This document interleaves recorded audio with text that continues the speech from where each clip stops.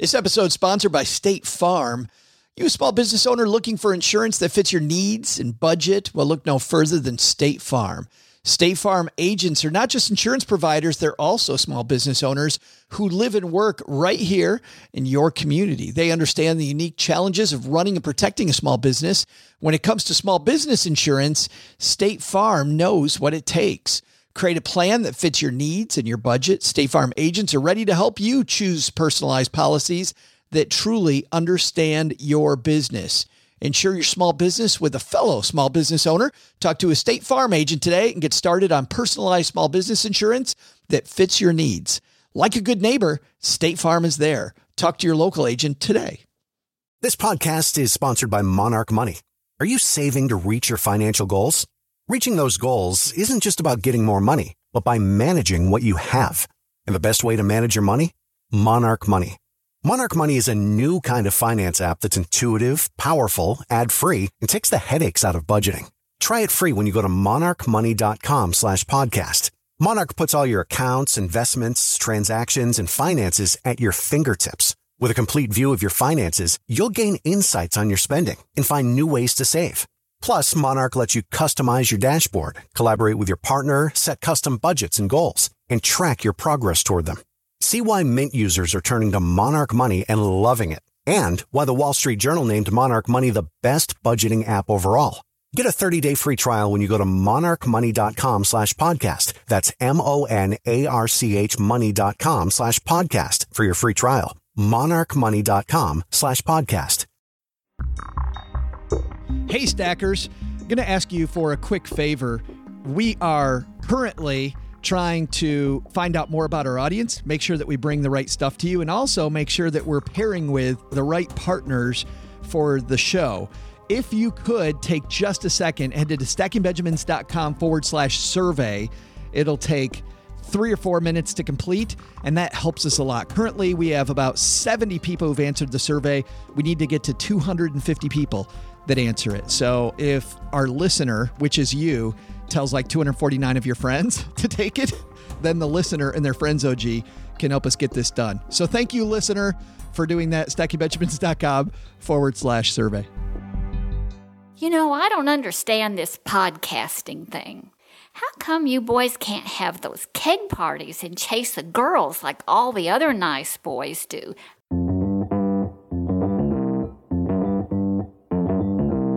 Live from Joe's mom's half-finished basement, it's the Stacking Benjamin Show.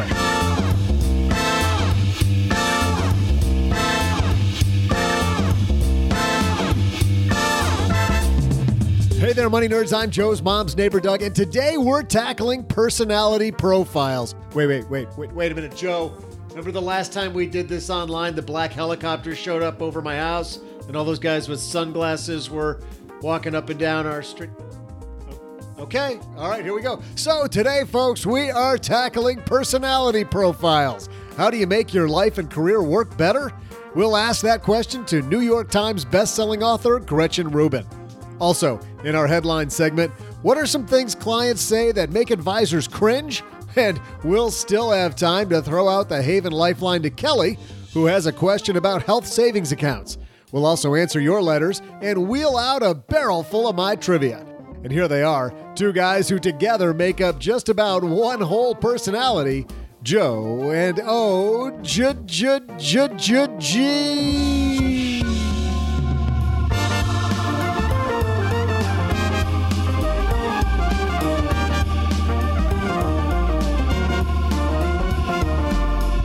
Yeah, and I've got about 3/4 of that personality on my shoulders.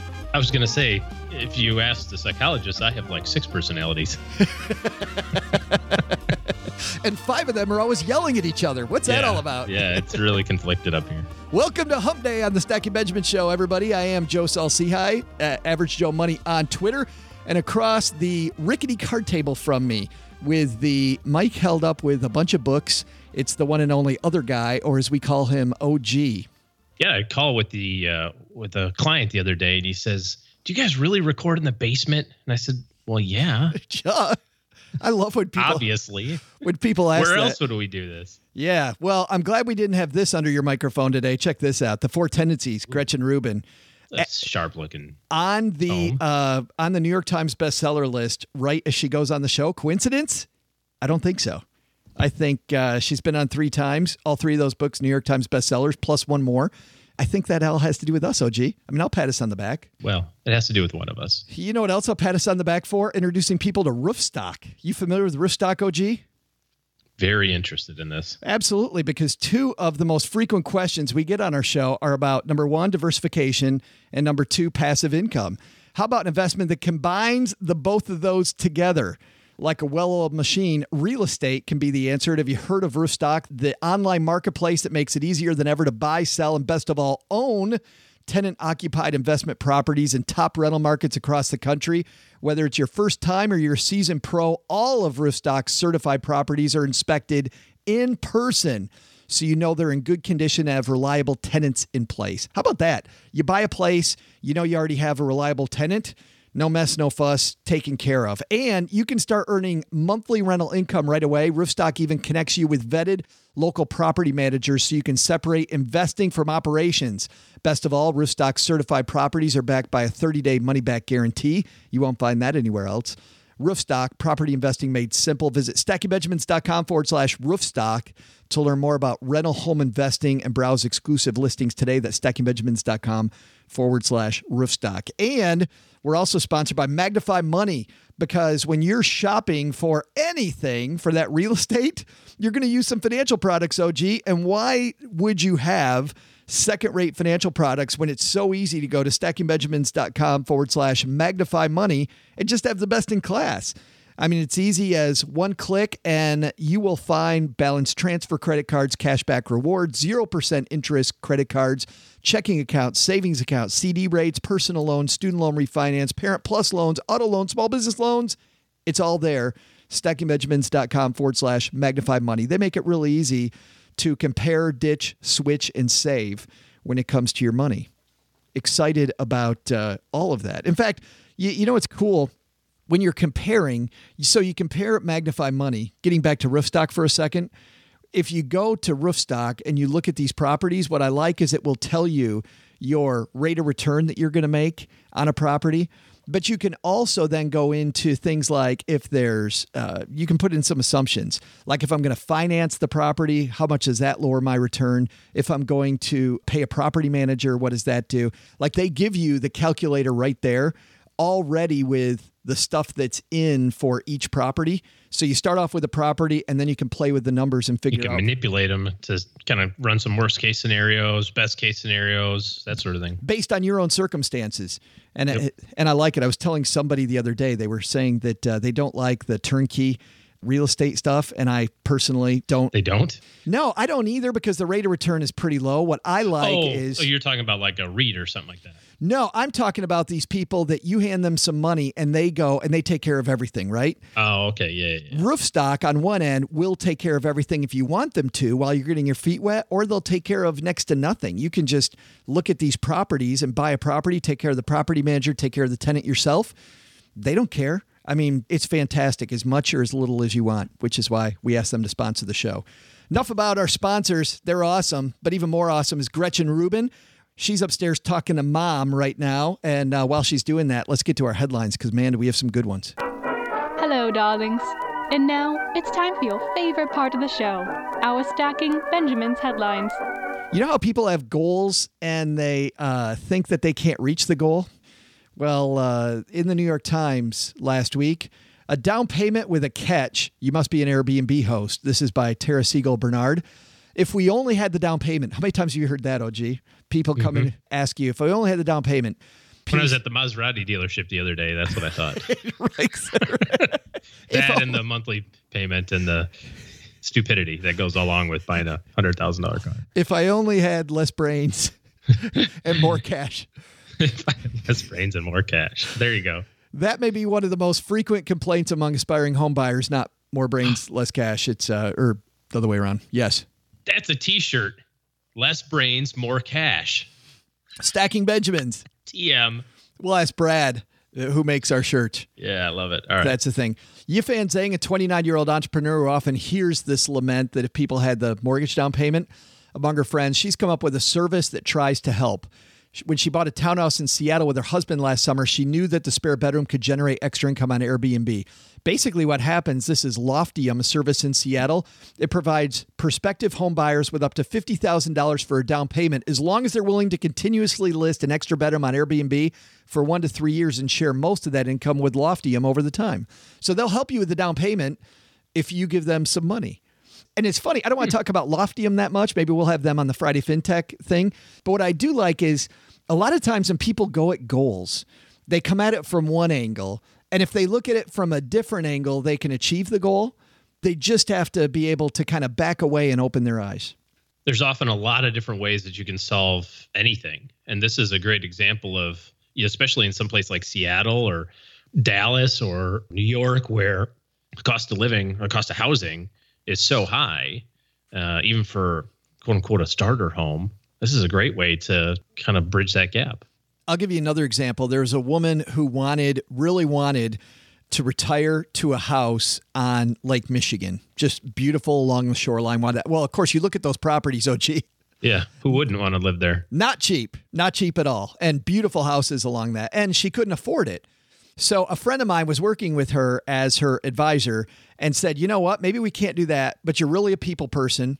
Do you mind working during your retirement years? And she's like, oh no, I love to work. That'd be fantastic. She bought a bed and breakfast on a hill across the street, where from the bed and breakfast, you get this beautiful view of Lake Michigan. You're not on Lake Michigan, but you're across the street. And because she has people coming into her house, which by the way, she's a total extrovert and she loves, she owns a house along Lake Michigan, gets the rush of different people coming to visit all the time and the income she needs to make it work. Perfect. Yeah, took that goal. I love this. We'll link to this in the show notes at stackingbenjamins.com. Our second piece, and I love this one from Investopedia, 10 things clients say that make advisors cringe. I looked through this. So this is a look into the other side. I mean, we talk about all the time, and you see in the popular press, people talk about things that advisors say that make clients cringe. Let's go to the other side here. Ready for this? Yeah, let's hear it. Let's hear this list. I will confirm or deny. Deposits. We're going to start with deposits. Quote, I'll deposit more into my investment account when the investments start performing better. I don't really hear that. Do you? You know, I did early in my career, but as I became better at educating people about what our strategy was and what we were actually trying to do. But early in my career, it was, yeah, I'm not putting more money into that. That thing sucks. Well, that thing doesn't suck. The market sucks, dude. We're actually, I remember a specific conversation where this gentleman was in a fund that was beating its index for his kids' college, had consistently beaten its index. And he's like, yeah, this fund isn't performing. Wait, what are you talking about? This fund's not performing. Well, you know, it's down 4% since we bought it 6 months ago. Yeah, but the market's down 5. You're down 4. The market's down 5. This competes directly against the market. Well, you know what? Don't want to. Once it turns around, then I'll put. Okay, so we don't. I'd like to pay more for it, please. Right. Yeah. When this tuna fish isn't on sale anymore, then I will be buying more of it. Okay. How about this one? And this was another one I heard early in my career. Loans. I'm taking a loan from my 401k to buy a boat. Hope it's a nice boat. Well, and the one that I know, there was another advisor in my office. His client, not only did he take a 401k loan to buy a boat, it was a down payment on the boat. So he took a 401k loan and he took an outside loan, a boat loan, right, to buy the boat, using money that they had freed up with a different debt consolidation strategy to take out the boat loan. I hope that he likes boats. Yeah. You know, they say, the 2 best days in a boat owner's life. The day they buy it and the day they sell it. Yep. Yeah. Every boat owner I've ever met. I love boats though. If it's your boat, I'm coming over and using it all the time. Yeah, totally cool with somebody else owning a boat. Absolutely. When I was growing up, we had a pretty kick-ass swimming pool, and I saw more relatives when we had a swimming pool than I've ever seen since or saw before. It was awesome.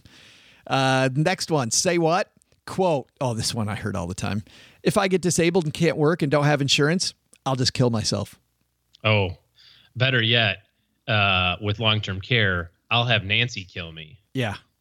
Yeah. If I get Alzheimer's, I'll have my wife kill me. That doesn't work out the way that you think it does. This is kind of dated now, but Bill Moyer, the reporter, had a fantastic special on PBS, and they still replay it from time to time about long-term care and about the problems. And it was part of it was, he's interviewing different people, and there was a guy who was completely paralyzed, and he had said all along that euthanasia was his track, and he couldn't do it, and his spouse couldn't do it. And all the tears. I mean, I was watching the thing, and it was getting dusty in the room. I had to fix my eyes because of all the dust in the room. But yeah, that time comes. Is that really your strategy? Yeah, that's adult child behavior right there. Next one. I want to buy a home because it's a good investment. I don't hear that as much anymore as I do. Maybe it's that I'm around people that are more educated in this area more often. But once again, when I first started my career, talking to a wide range of people, I often heard, well, my house is my retirement. Haven't heard that as much.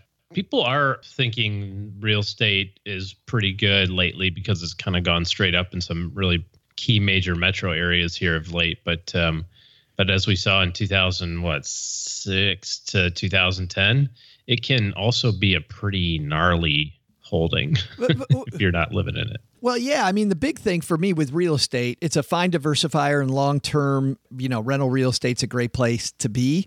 The house that you live in, though, is your strategy really this house where you had all these memories that it's mandatory that you move out or your strategy doesn't work? Yeah. I mean, how you love the place where you live. Next, I'm taking Social Security as soon as I can get it at age 62. A person has to live too long to make waiting to normal retirement worthwhile. That's not the one you hear. The one you hear more likely is, I don't want them government fools to be hanging on to my money anymore. Give it to me now. I want my money. You're like, yeah, it's okay. The math used to work in your favor to take it as early as possible. Doesn't work that way anymore. Yeah, when you died really young. Not anymore. Quote, I'll make my mom the beneficiary of my life insurance. I know she'll take care of my kids. Don't do that one.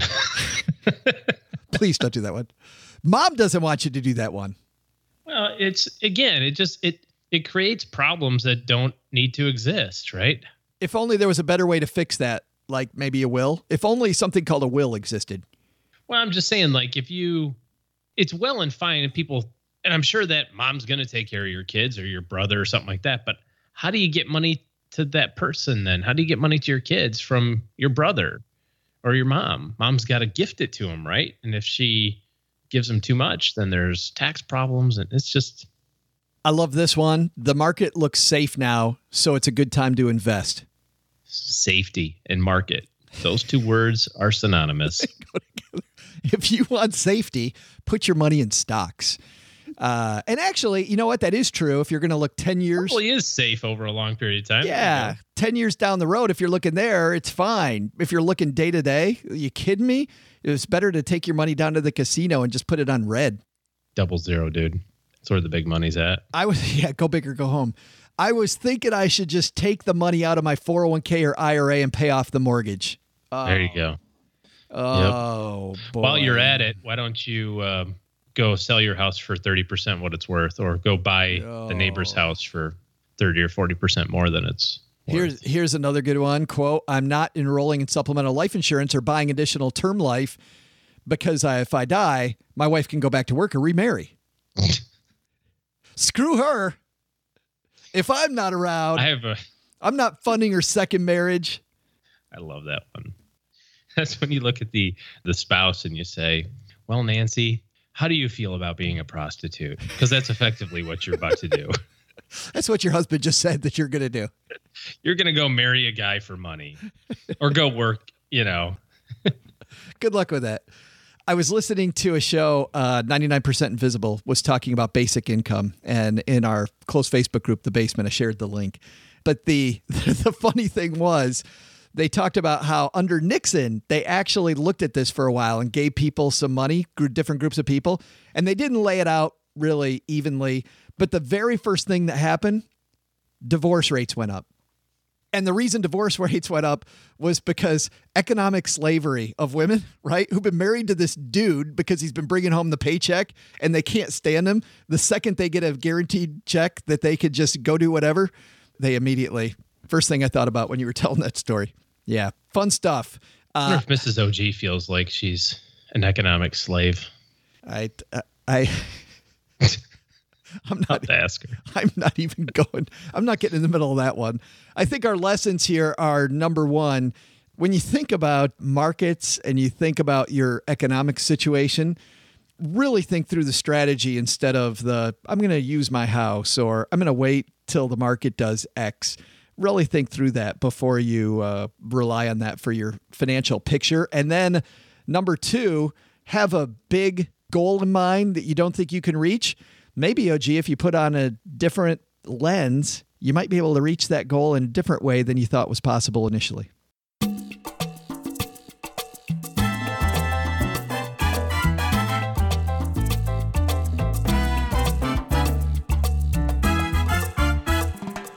Well, not only, OG, is she the host of the wildly popular Happier with Gretchen Rubin podcast, but she's one of the most influential writers on human nature.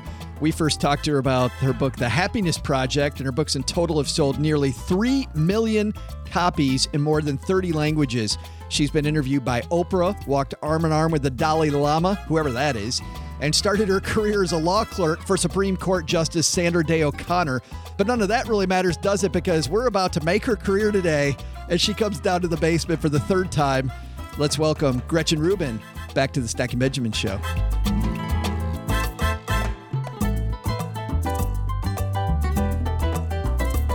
And walking down the stairs, Gretchen Rubin. Have a seat. How are you? Well, actually, before you answer that, I should say New York Times bestselling author Gretchen Rubin. Oh, thank you. I'm so happy to be talking to you today.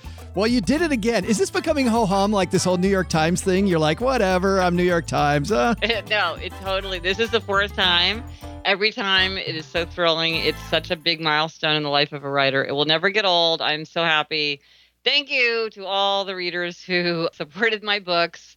It is a huge thrill to see the book on the bestseller list. Well, so you're out with a friend and you're eating a cheeseburger. She's messing around with her salad and you found the grain that became these 4 tendencies that you talk about. Tell me that story, Gretchen. Yeah, we were having lunch and I am a little bit of a happiness bully, as my sister calls me. And so I was grilling her about her happiness, her habits. And she said just something very simple that I'd heard many people say similar things before. She said, I know I would be happier if I exercised. And the weird thing is, when I was in high school, I was on the track team and I never missed track practice. So why can't I go running now? And I thought, well, why? It's the same person. It's the same behavior. At one time it was effortless. Now she can't do it. What's going on? How do you explain that? And I just became preoccupied with trying to understand this puzzle. And as I thought about that, I realized there were other patterns in ways that people would sort of respond similarly in situations, like people who would say, oh, if you would talk about New Year's resolutions, they'd say, oh, well, I would do a New Year's resolution whenever it made sense, but I wouldn't do it on the new year. I wouldn't do it on January 1st because January 1st is an arbitrary date. I was like, that's funny. Like the arbitrariness of it never bothered me. And so I began to pick up on these patterns in how people behaved. But it took me a really long time to understand that the common thread was this idea of expectation. That's really at the heart of the 4 tendencies, is this idea of how do you respond to expectations. You said that the world is made up of 2 types of people, those that divide the world into 2 types of people and those who don't. And I literally laughed out loud right there when I read that. But why is this important to us to divide the world into these 4 tendencies? Well, sometimes people don't like labels. They don't like categories. They feel like if you define me, you can find me. But I feel like it's really helpful to have a vocabulary and kind of a shortcut way to talk about how people see the world differently. The thing about the 4 tendencies is once you see them, they're very blatant. It's not a subtle difference. Like it's a glaring difference among how people respond in situations. And once you know about the 4 tendencies, it's much easier to show compassion for yourself because it's like, oh, well, now I understand why something comes really easily to my sweetheart, but I'm struggling. Okay, now I understand that. There's nothing wrong with me. I just need things set up in a different way. Or you can set things up for somebody else where it's like, okay, now I understand why my child's not doing his homework, or I understand why my coworker is not able to follow through on time, or I understand why this person seems like they're just being obstructionist and stubborn. Now I understand that from their perspective, what they're doing makes good sense. So it's just a question of creating a situation where we can all thrive. Yeah, people wonder, I think, what this has to do with money, but I think it's important if you have a boss or a coworker or a family member, you're in a relationship, it's impossible to meet your goals if you're not communicating. Right, exactly. Exactly. It's very hard not to assume that everybody sees the world the way we see it, and they just don't. So it's really helpful to realize what those differences might be. Although I think everybody should see the world the way I see it, Gretchen. Oh, really? Well, you're getting your word out. Maybe you're persuading people to see the world the way you see it. I was going to say, what tendency does that make me? Right. Bully. Yeah. But I didn't see bully in here as one of the 4. Uh-huh. Right. Yes. Well, let's attack these because I'm sure everybody is wondering right now, what are the 4 tendencies? So do you mind giving us a little shortcut on what they are? 100%. So it's how do you respond to expectations? Outer expectations like a work deadline or request from a friend, and inner expectations like your own desire to keep a New Year's resolution, your own desire to get back into playing guitar. So there are upholders, questioners, obligers, and rebels. Upholders readily meet outer and inner expectations. They meet the work deadline. They keep the New Year's resolution without much fuss. They want to know what people expect from them, but their expectations for themselves are just as important. Then there are questioners. Questioners question all expectations. They'll do it if they think it makes sense. So they don't like anything arbitrary, inefficient, unjustified. So they're making everything an inner expectation. If it meets their inner standard, they'll do it. If it fails their inner standard, they will resist. Then obligers. Obligers readily meet outer expectations, but they struggle to meet inner expectations. And this explains my friend on the track team. Yeah. When she had a team and a coach waiting for her, no problem. When she's just trying to go running on her own, she struggles. And then finally, rebels. Rebels resist all expectations, outer and inner alike. They want to do what they want to do in their own way, in their own time. If you ask or tell them to do something, they're very likely to resist. And typically, they don't even like to tell themselves what to do. No. So those are the 4. Yeah, and I'm an obliger. I'm somebody that looks at the outside stuff, and if you tell me you need something done, I always categorize that ahead of what I need for myself, my own expectation. My question for you is, you describe yourself as an upholder, somebody that takes internal and external expectations. And what I wonder about somebody like you, Gretchen, as an obliger trying to understand an upholder, how do you weigh those so evenly? Like, it seems like if somebody asks you to do something and you have your own expectation, like those often clash against each other. And I think, man, if you're an upholder, that could be frustrating when your inner and your outer expectations are at odds. Well, that's a very good point, and that's one of the challenges for upholders is to balance outer and inner. But actually, the fact is that often upholders will look cold sometimes and unfeeling maybe to obligers, because let's say the following situations arise. You and I are at work and you say, hey, the reports are due tomorrow. Can you proofread my report for me? And I would say, yeah, I'm sorry, my report's due too, so I have to work on my own report. Or we're having company this weekend, and I'm like, oh, we're having all these guests. Let's make a lot of plans. And you're like, oh, yeah, but, I'm training for the marathon, so I do have to do that 12-mile run on Saturday. And I'm like, what? But, to an upholder, it's like these are expectations that have to be met. So they can seem cold because those inner expectations are just as compelling, sometimes more compelling than outer expectations. And when it comes to the breakdown of all 4 of these, how does the population at large break down among these 4 tendencies? Well, you're in the biggest category. Of course I am. The obliger category is the rock of the world. You either are an obliger or you have many obligers in your life. That is the biggest tendency for both men and women. Then behind them is questioners. That's also a very big tendency. The smallest tendency is the rebel tendency. It is a very conspicuous tendency, but very few people are rebels. And in fact, it's the smallest tendency, but it's the longest chapter because I think it's the most different from the other 3. You kind of really have to wrap your mind around the rebel tendency. And then, but my tendency, the upholder tendency, is only slightly larger. So upholders and rebels, these are kind of the extreme types. They're small. If you're like managing a large team or a classroom, or you're designing a program or a device, you want to think about the fact that probably most of the people who are going to be coming to you are going to be obligers and questioners. So in a workplace environment, then, how do and I want to start with the rebel, because if I've got a rebel and I'm trying to lead a team, right, and I understand that they're a rebel, how do I still integrate them successfully into my team? Well, there's 2 avenues that work well with rebels, because what you need to remember about rebels is they can do anything they want to do. They can do anything they choose to do.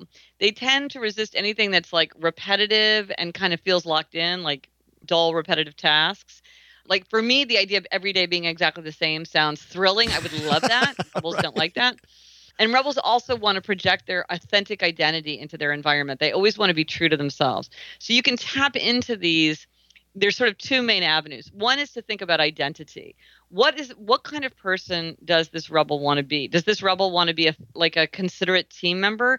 Does this rebel want to be a respected leader? Does this rebel want to have a lot of influence and power within an organization? If you remind them of their identity like that, if you say, when you come late to the meeting, it makes everybody feel like you think your time is more important than our time. Okay, is that the kind of person you want to be? And the rebel might be like, no, because I'm the kind of person who shows consideration for others. I'm not going to act that way because that's not who I am. So that's an appeal to identity. Who do you want to be? What kind of person are you?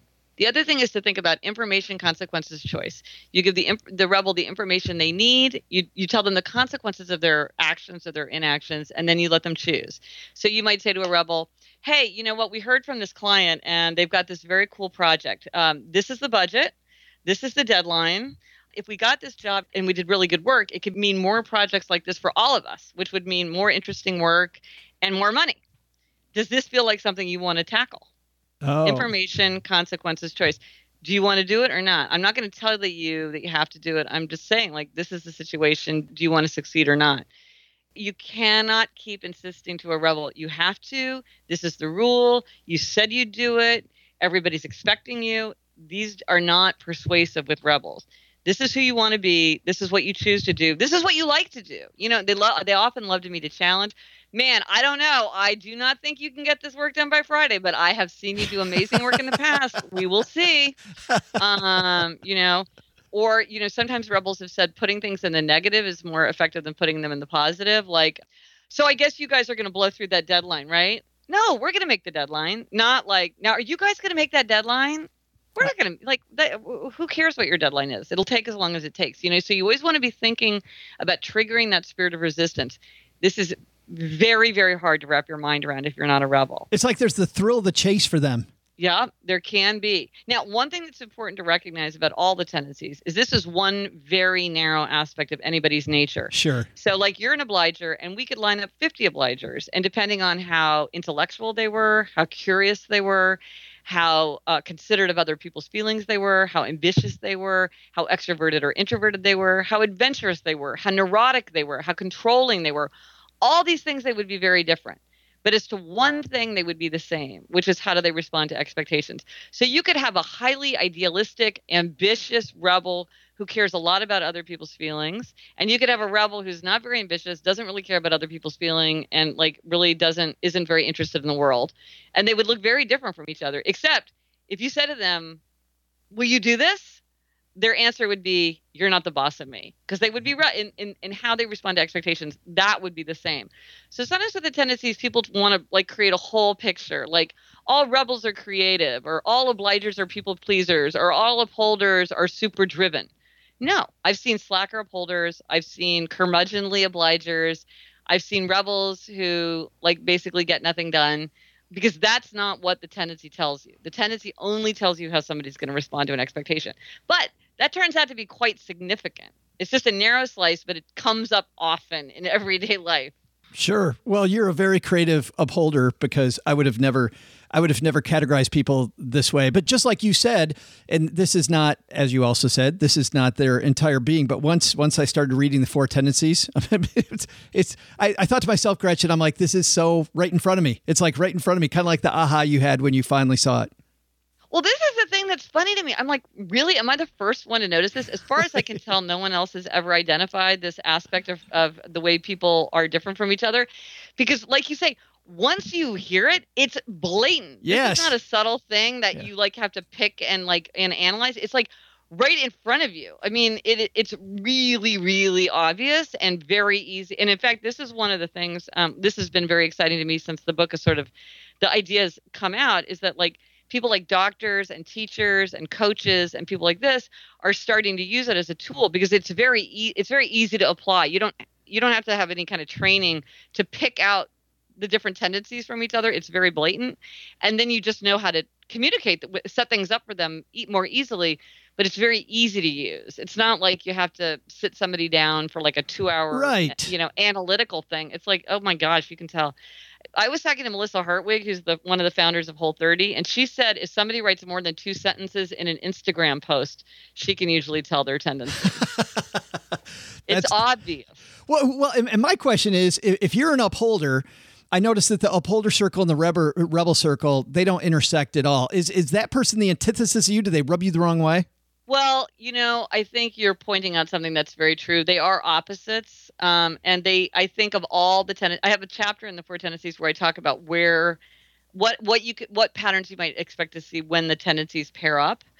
And I think the most challenging one is upholder rebel. Not to say that I have never met like an upholder rebel married couple or something like that, because they definitely exist. Because there are all these other factors in your personality and your history that make a difference. That does tend to be the most challenging because, like you say, they're the most extreme personalities and they're the most opposite personalities. And so, like, upholders tend to love things like schedules, calendars, to-do lists. They love execution. They are very good at following through on commitment. Whereas rebels, they value spontaneity. They want to do whatever they feel like whenever they feel like it. They don't want to commit to an expectation because they don't know how they're going to feel.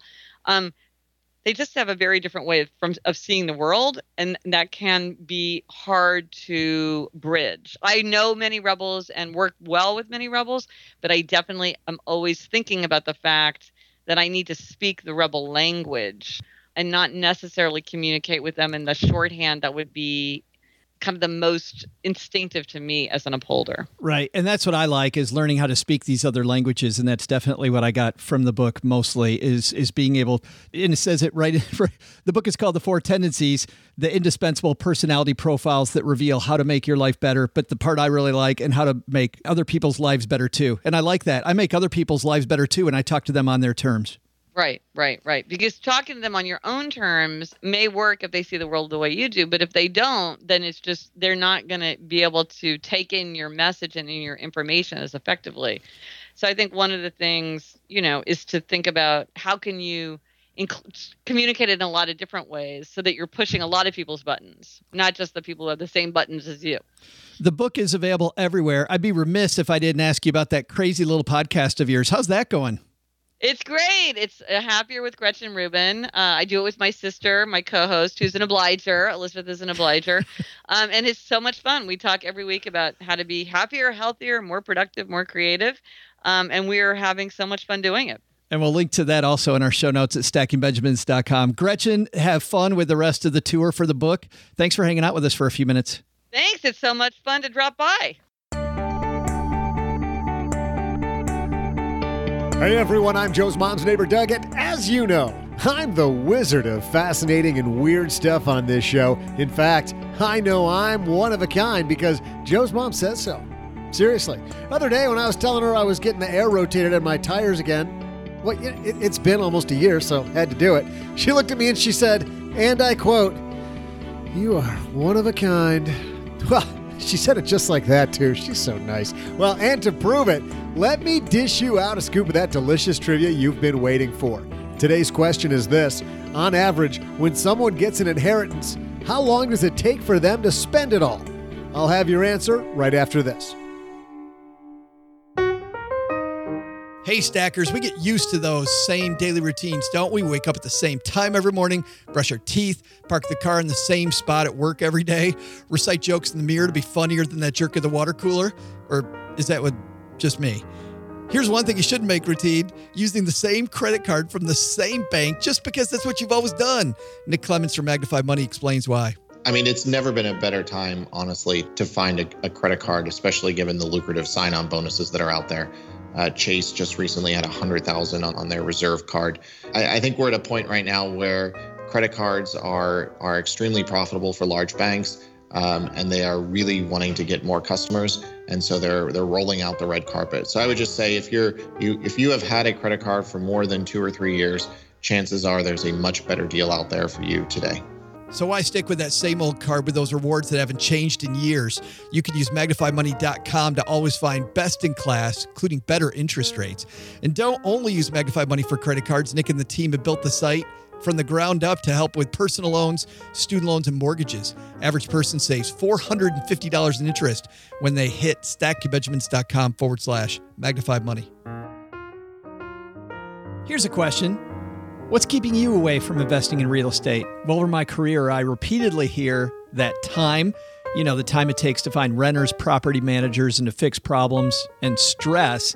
What if you don't find a good property manager? What if you don't find a renter?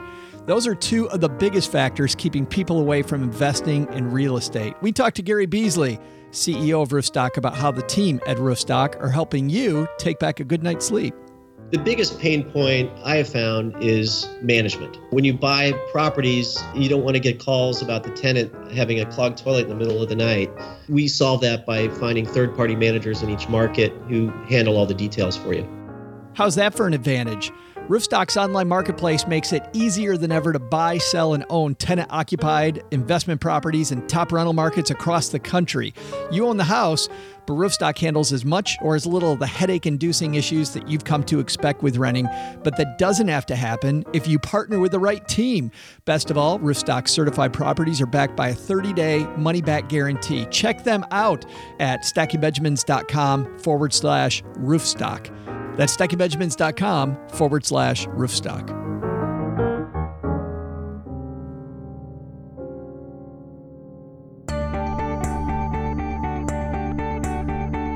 Hey everyone, I'm Joe's mom's neighbor Doug, back with your amazing and maybe a little disheartening trivia answer. Here was your trivia question again. On average, when someone receives an inheritance, how long does it take for them to spend it all? The answer?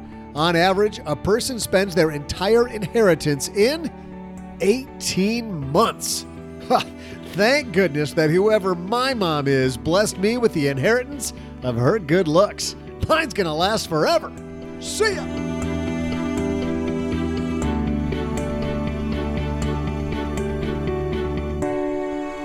Big thanks to Gretchen Rubin for coming down to the basement. Oh, gee, I like this idea with your career, and I think it makes you a lot more money. If you, and it doesn't just make you a lot more money, it makes your life better, but certainly better communication helps you earn a higher income. And if you talk to people on their terms versus your terms, I think you're going to get more done. At the end of the day, you got to take a little bit of ownership for what you want to do, but having good partners and being kind of open with what you're trying to accomplish doesn't hurt. Yeah. Let's throw out the Haven Lifeline and tackle some of life's, or rather life insurance's, most important questions. Our friends over at Haven Life Insurance Agency, they're disrupting the life insurance industry by focusing on those two things that you value most. Fruit Loops and hard-boiled eggs. Bam! That's 3 and 4, and Haven Life knows that. But the first two, just barely above that, is your family and your time. That's why they were the first life insurance startup that's also wholly owned by industry giant MassMutual to create a high-quality, affordable term life insurance policy you can purchase entirely online. When I talk about high quality, I think you have to worry about the rating of your insurance agency. And if you check out the rating on Haven Life, I think you're going to be very excited, not only by that, but also by the price. And qualified healthy applicants can even skip the medical exam. Head to stackingbenjamins.com/Haven Life now to get a free quote and to learn about life insurance the modern way. Man, if you're healthy and you're looking for life insurance, being able to quicker way. Being able to skip that medical exam, you're going to make a bunch of money on your side hustle or your main job, on all that time that you save, and the freedom from worry if you're accepted much, much quicker. Today, we're throwing out the Haven Lifeline to our brand new friend, Kelly. Say hello, Kelly. Hey, Joe and OG. Really love the show. Got a very quick question for you about HSAs. Once you start having a pretty large balance in an HSA account and you have enough to cover several years of medical expenses, it would be nice to be able to start investing a portion of that money. There does not seem to be a lot of options out there for investing HSA accounts versus just keeping it in like a basic savings account. So if you have any ideas or suggestions of how or where you can actually go about investing the money, I would greatly appreciate it. Thanks a lot. Awesome. Thanks for the question. And OG, investing HSA accounts, it's not as, there aren't as many options as there are with basic IRA. The all the major companies are going to have some way for you to do this. A couple things on HSAs. You can transfer them while you're still employed from the provider that your company uses to another provider. But generally speaking, to get the match, because usually the employer gives you like $1,000 if you use the high deductible plan or something like that. To get their money, that money has to go into the plan that they specify. So if your plan doesn't have an investment option or investment choices, you can transfer that to any number of places. Just Google it and you'll find a number of brokerage companies that have HSA investment options there, all the big ones that you can think of. And you'll have the unlimited choices that you're looking for in terms of how to invest it. Here's how we do it in our family. I want to have the maximum annual out-of-pocket cost in cash in my HSA. And then every dollar above that, I'll invest. Because if I burn through all the maximum out of pocket in 1 year, that is a pretty bad healthcare cost year. So I figure that gives me enough of a runway to then continue to accumulate, cash or whatever over the next year without having to get into the investments. So easy to transfer, but you probably have to keep your current plan open if you want to get the employer side of it. Awesome. And that's how it works. I got nothing to add. How about that? You, for once, answered the entire question. Nice. For once. First time out of 600 chances. I'm passing you the gold star across the table. Cool. If you've got a question for the Haven Lifeline like Kelly did today, you know what? It's really easy. Head to stackingbenjamins.com/voicemail, or just go to Stacking Benjamins. You'll see Got a Question, and click that, and you'll find that link. Very easy to use. And Kelly, we're going to send out a Stacking Benjamin's Greatest Money Show on Earth t-shirt, co-branded with Haven Life. And you can see all of our shirts, by the way, for the show at stackingbenjamins.com/shirts. Brad over at Flying Pork Apparel does a phenomenal job with Stacking Benjamin's swag. We also get letters to this here podcast. Doug brought down the mail today, and our letter comes from Colton. And Colton says, I'm interested in investing in bond exchange-traded funds, but I'm not sure which ones I should look at. I prefer to buy several shares below the $50 range that aren't astronomical in fees. Any suggestions on which ones may fit my portfolio? Thank you, and keep stacking. Thanks for the question. And I don't know if Colton's baiting you or not. He's probably baiting me. By asking you which bond ETFs he should buy. Yeah. I'll take what is C, none of the above, Alex. Not to spend too much time on why you don't want to have any bond funds, but let's just say that you have some that you need. Obviously, you've decided to take a leap into the dark side. I can't control that. You're Anakin Skywalker and the Force is strong. But listen, here's the big thing with fixed income. There's really two things that matter. Credit risk, which is how likely is your loan to get repaid, because that's effectively what you're doing, right? You're effectively loaning money to a company or a government. And then how long do you have to wait to get it repaid? That's what we call duration. And so right now, the way the yield curve works is that it doesn't make any sense to have long, crappy bonds. And what I mean by that is bonds that have a long payback period, a long duration, and with companies that are at risk. So you want to focus on shorter term, like 1 to 5 years in terms of duration. That's what you want to look for.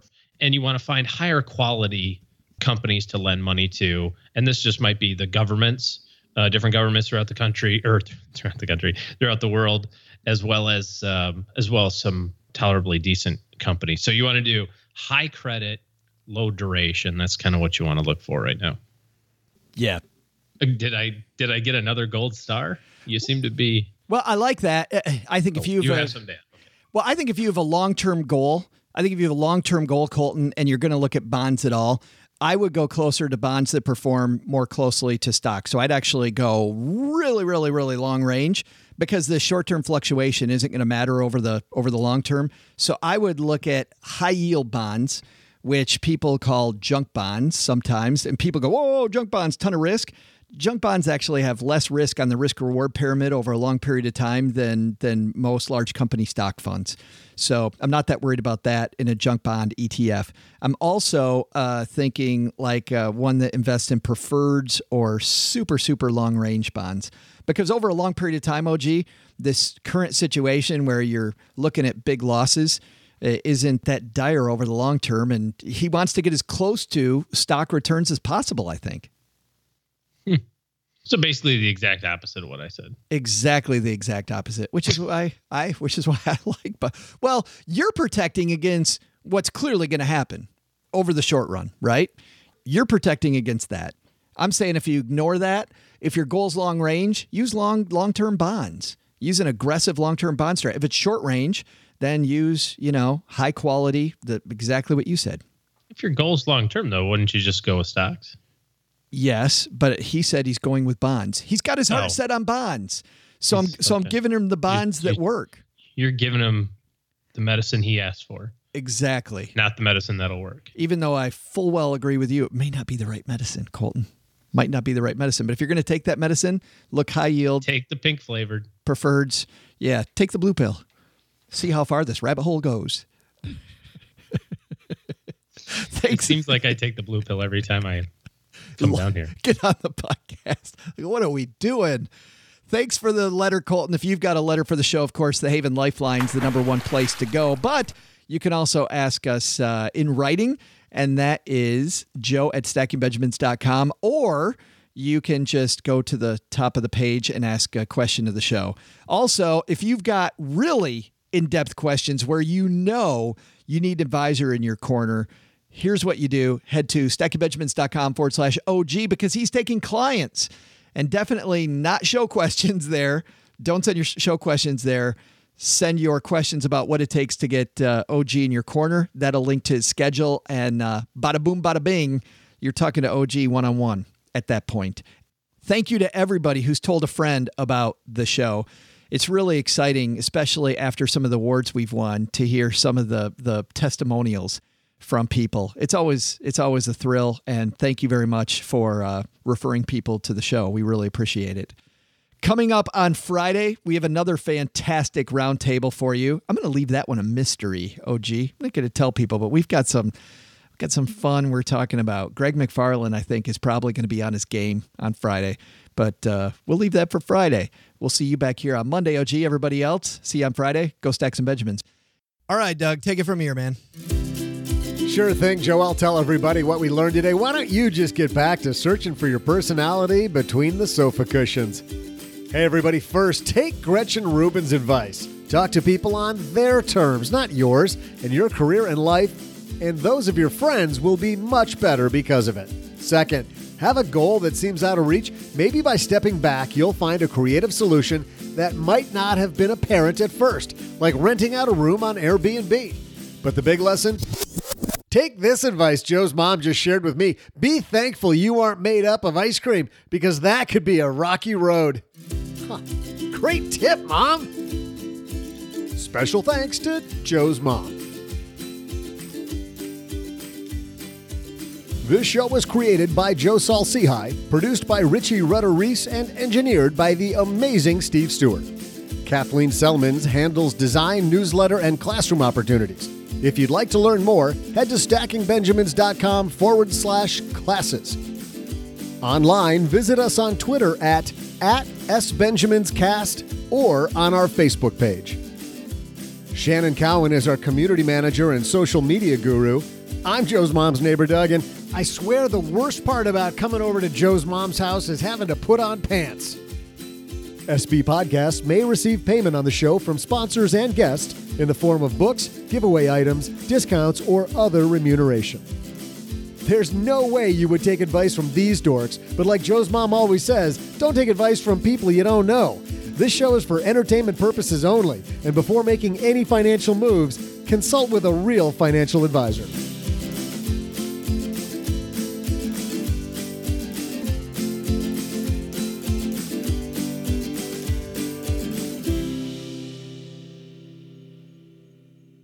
Tall and tan and young and lovely. When Joe walks down the basement, he passes OG and he says, "Hey, Joe, why you gotta prance around like that?"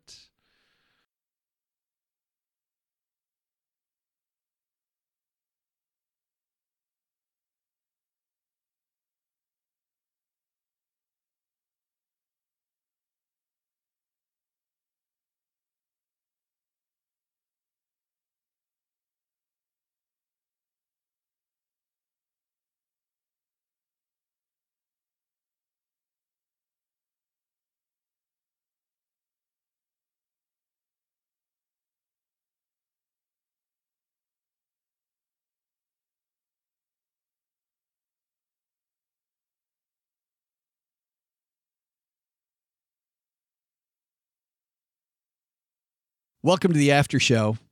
This is, for those of you new and you just discovered us, congratulations. But this is the part of the show that doesn't exist. And everyone who's here, who's been here before, will tell you that what happens in the after show stays in the after show. We do not talk about this. And sometimes we talk about funny stuff that we found in the news. Sometimes we talk about stories from our family. Sometimes we review movies, video games, board games. Getting ready to play a couple cool board games tonight with some friends.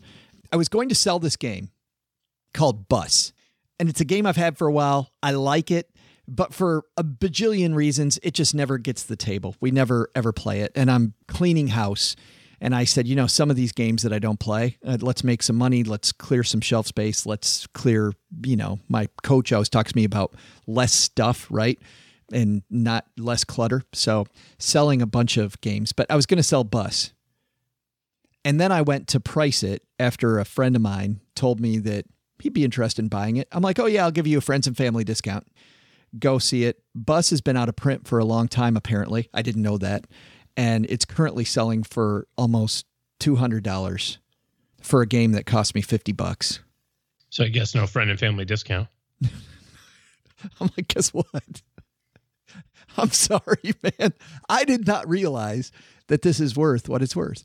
And also today, before I sell it, my friends want to play it. So, and maybe I'll keep it now because it seems to be worth a lot. The problem with board games is that when board games get that expensive, you know what happens? People realize that's a hot commodity, and a publisher brings out a new version, which totally sinks the old one. Because the second that it's really hot and you can't get it, that scarcity goes away with the new edition.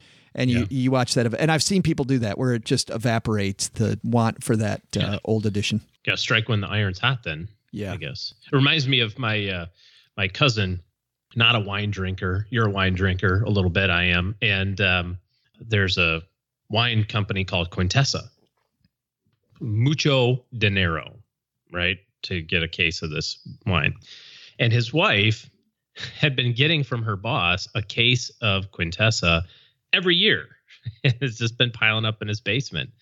And he made some comment one day about wine, and I don't know what to do with all this wine. I said, well, what do you got? And he says, I don't know. I got like 4 or 5 cases of Quintessa down there. I'm like,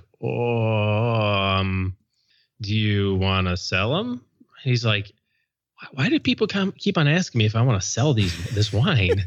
I'm like, I'd like a right of first refusal on that if possible. I mean, no reason. He's like, well, is it worth a lot of money? I said, well, it's sitting in your basement. I guess not, So he cracks a bottle of it one year for Christmas and goes, this is pretty good freaking wine. Yeah, dude, it's like $200 a bottle at the restaurant. Of course it's good wine. He's like, you wanted to buy all this stuff for me for like $1,000, you cheap son of a gun. I said, well, hey.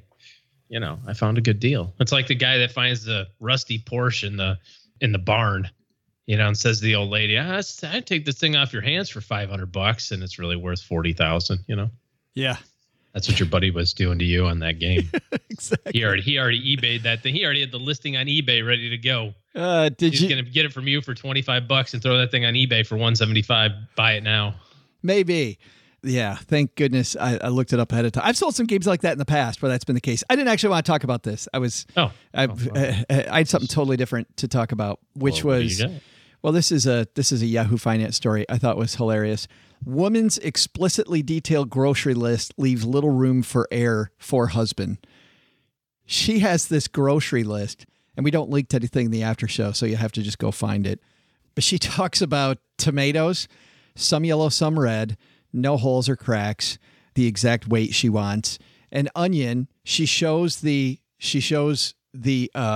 different size onions, small size, round shape, exactly what they want, draws a picture of it.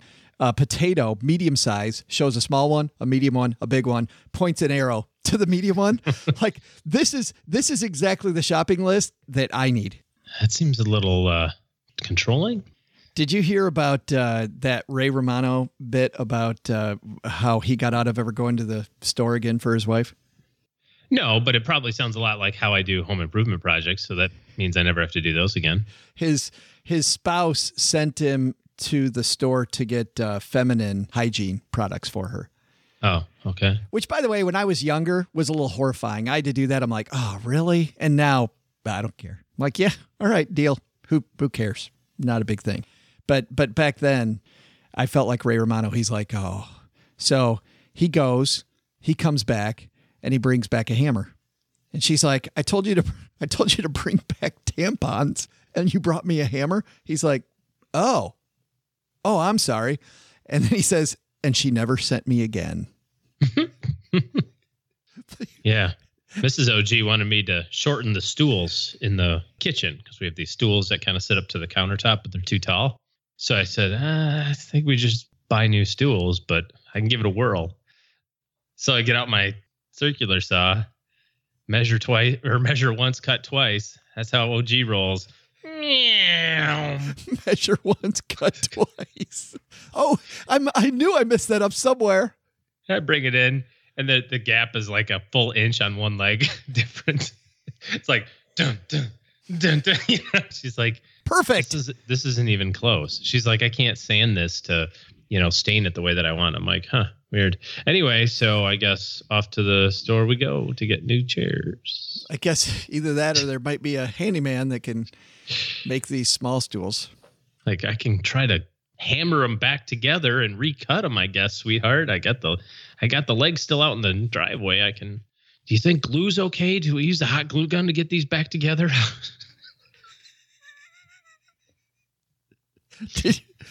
You sound just like Bob Vila. Exactly. Like one of those home improvement, like the Property Brothers. Oh, here's how we do this. We got a 4-legged stool. We take one of these, we make it about 3/4 of an inch less than the rest of them. And then we hire somebody else to do it. Bam. And then we go to the home goods store and buy 3 new stools for $80. Wouldn't that be great to have? It cost me $140 to get the circular saw to cut them. And it would have cost me $80 just to buy 3 new stools. Ladies and gentlemen, welcome to OG's podcast on home improvements. Today, we're going to talk about the front door. My wife, she wanted the front door fixed. So I took an axe. You take an axe that's about 3 feet long, has a nice wide, I don't know, and you just chop the hell out of the front door.